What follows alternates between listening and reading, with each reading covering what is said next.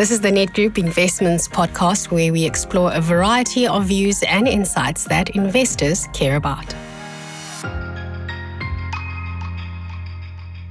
Welcome to another Nedgroup Investments podcast. I'm your host, Demisha Greater, and today we have a very special guest with us, Nic Andrew, Executive Head of Nedgroup Investments.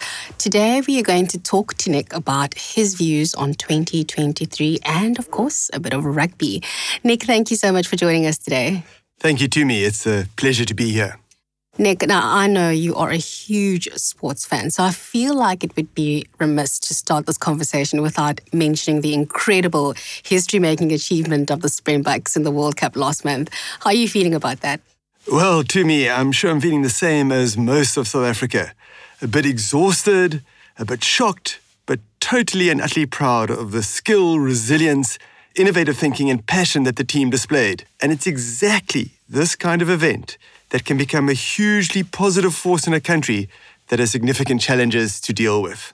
Absolutely. I mean, I know all of our nerves were certainly shot, and it's really great to see this being able to bring the country together. But you recently wrote an article about the 3 most impactful rugby games ever in terms of the impact that it's had on you personally, but also in terms of influencing the trajectory of South Africa as a nation. I would think that you would add this final to that list now. Yes, I think I'd absolutely have to. In the article that you're referring to, I looked at 3 historic games. The first was a match in Auckland in New Zealand called the Flower Bomb Test in 1981. And it really showed the power of protest and social responsibility. The second match was in South Africa in 1995 when we won the World Cup for the first time. And it showed the power of hope and understanding as the Rainbow Nation. The third match was in Yokohama Stadium, Tokyo, for the World Cup final in 2019. I was really lucky to be there. And to me, that showed the power of leadership, diversity, and inclusion. So I think this recent game would have to be an example of grit and consistency and never losing sight of the goal, no matter how difficult the path to get there is, and even if you only won by 1 point. And of course, innovation and Rassie getting into the minds of the opposition. Absolutely. Nic, we could probably talk about the details of the game for a lot longer, but the key really is that these stories remind us that sport has the power to change the world. It can, you can now see how you can apply those lessons to an investment journey as well. Let's maybe talk a bit about this here and how it's played out in the asset management industry. It certainly hasn't been an easy year, and I don't think anyone would have expected it to be easy given the global economy. But on reflection, what would you say have been the biggest challenges for the industry? Well, to me, there certainly have been some challenges, but in reality, I guess there always are. I would say one of the most significant at the moment are the macro themes because they have such wide-ranging impact. Globally, stubborn inflation and their impact of rates has been the issue impacting all asset classes, and very specifically global bonds, which are now on track for their first ever 3 consecutive negative years. Remarkably, from its peak, the long-dated US government bond index has lost more than 50%. This is absolutely not what textbooks teach us, but it shows when your starting point is so artificial, i.e. close to 0 or negative rates, that the knock-on impact can be really severe. Then if we switch to equities, almost all the growth in global equities has been driven by the Magnificent 7, the big technology stocks that have ridden the euphoria around the AI wave. An interesting stat I recently read, the combined revenue of Amazon, Apple, Microsoft and Alphabet is $1.4 trillion, larger than the GDP of all but 13 countries.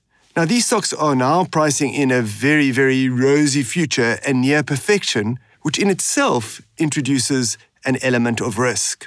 And finally, cash, which for long periods has been very unattractive, other than as an option value in case markets correct, is looking like a much more attractive investment proposition. And as a consequence, we've seen flows across local and global markets into that category. If I move closer to home, South Africa, which we all unfortunately know has been crippled by load shedding and poor governance, is still battling to achieve anything other than sluggish, subpar economic growth. And this, together with rising interest rates, is really affecting the savings rates as people struggle to keep up with the cost of living and rather pay down increasingly expensive debt. For wealthy South Africans, we are seeing them take an increasing amount of their capital offshore as they look to diversify their savings. And finally, another major challenge this year has been the regulatory changes and uncertainty around things like grey listing, the two-pot retirement system and taxation. So to me, certainly no shortage of challenges. Oh my goodness, just listening to you go through that list of all the challenges is exhausting. And yeah, as you said, it certainly has been a lot to deal with. So let's maybe shift focus towards the future. You, as the head of a global asset management company, you have to keep a close eye on the trends that are emerging in order to understand how they might impact your business in the future.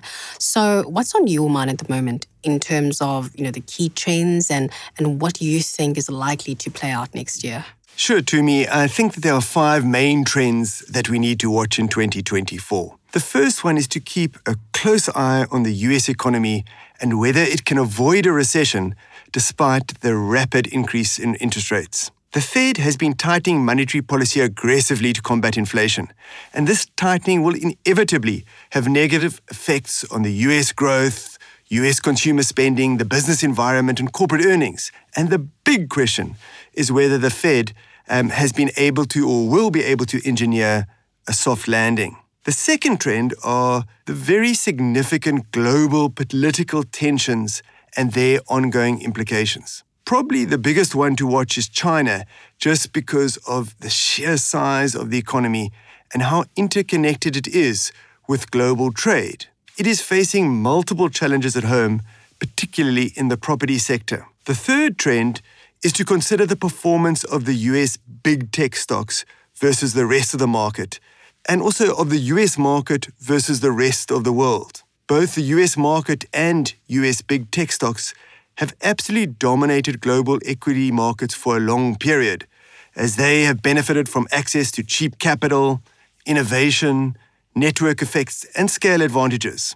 The 7 largest US tech companies now account for an amazing 30% of the S&P 500 and more than 50% of the Nasdaq by market capitalization.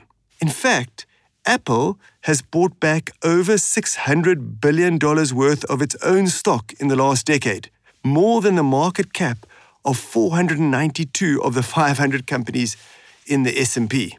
But this is the past, and these stocks are now both huge and expensive, and in many cases seem priced for perfection. Apart from the valuation risk, the other area to monitor really closely is regulations, as governments, especially in the EU, but increasingly elsewhere, become uneasy with their undue influence. The fourth trend to watch is the role of global bonds in a diversified portfolio. 2024 could well be the first year for a long time where they play their traditional role of being conservative, income-producing diversifiers. And the final trend is politics and elections, both in South Africa and the US. Both countries are facing crucial elections in 2024 that will shape their political and economic future. In South Africa, the general election will test the ruling African National Congress party's popularity and legitimacy after a decade of corruption scandals, economic stagnation, social unrest, and power struggles. The election outcome will no doubt be a test for coalition politics, particularly in the main metros, and will have significant implications for South Africa financially, economically, and socially. Meanwhile, in the US, the midterm election will be a referendum on President Joe Biden's performance and agenda after 2 years in office. Well, now, Nic, given this backdrop, what would be your advice to investors in order to manage all of these complexities and uncertainties? Yes, well, I think these trends are interesting and important. For investors, it's important not to be overwhelmed, because while it's important to consider these items, none of them are certain and nearly all of them are out of our control.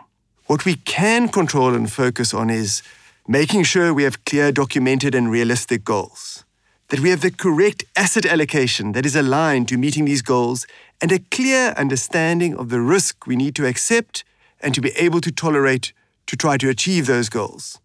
We can make sure that our portfolios are sensibly constructed, that they're well diversified, that they're good value, and that we invest with quality managers who have long track records, sensible philosophies, and whose interests are aligned with their investors.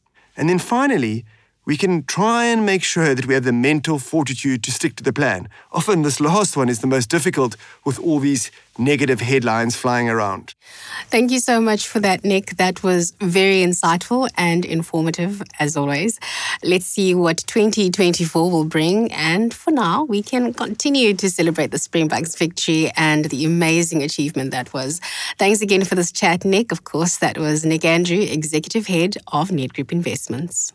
Thanks to me. And are you going to sing the Rassie song? Here you have a spectacular voice. Oh my goodness. I wouldn't want to abuse our viewers, our listeners. This podcast is for marketing information only. The information contained in the podcast or video was for information purposes and does not constitute advice, recommendation, or an offer or solicitation to purchase or sell any funds or strategies to any person in any jurisdiction in which the offer, recommendation, or solicitation to purchase would be unlawful.